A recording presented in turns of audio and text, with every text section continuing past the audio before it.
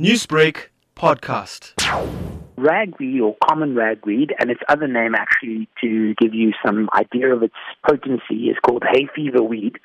It's a member of the Ambrosia. Ambrosia is its Latin genus. Essentially, it's a weed that comes out of America, a native to North American area, but it's now invasive into several parts of the world. The main problem with it is that the protein in the pollen grains are particularly allergenic.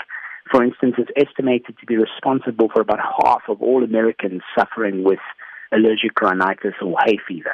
We haven't seen this in South Africa before, and certainly we haven't detected it in one of our spore traps. And we've only really started monitoring over this last year across the country after several decades where we have not had pollen monitoring set up in the country. At the moment, we've only detected it in Durban. We've got our trap near Westville area. So at the moment, we're just seeing very low levels of it, so it's not really cause for major alarm across the country.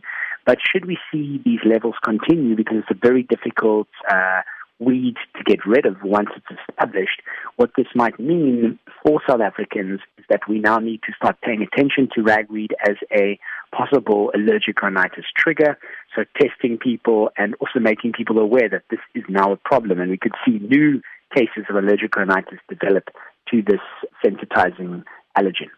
Professor, how exactly did this weed come into South Africa?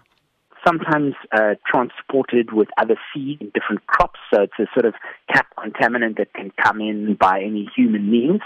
But the other thing that's unique about ambrosia, or one of the things that's been quite extensively studied, is that its pollen is exceptionally light, and it can actually get up into the sort of higher atmospheric winds and be transported for very long distances, so up to, for instance, 600 kilometers.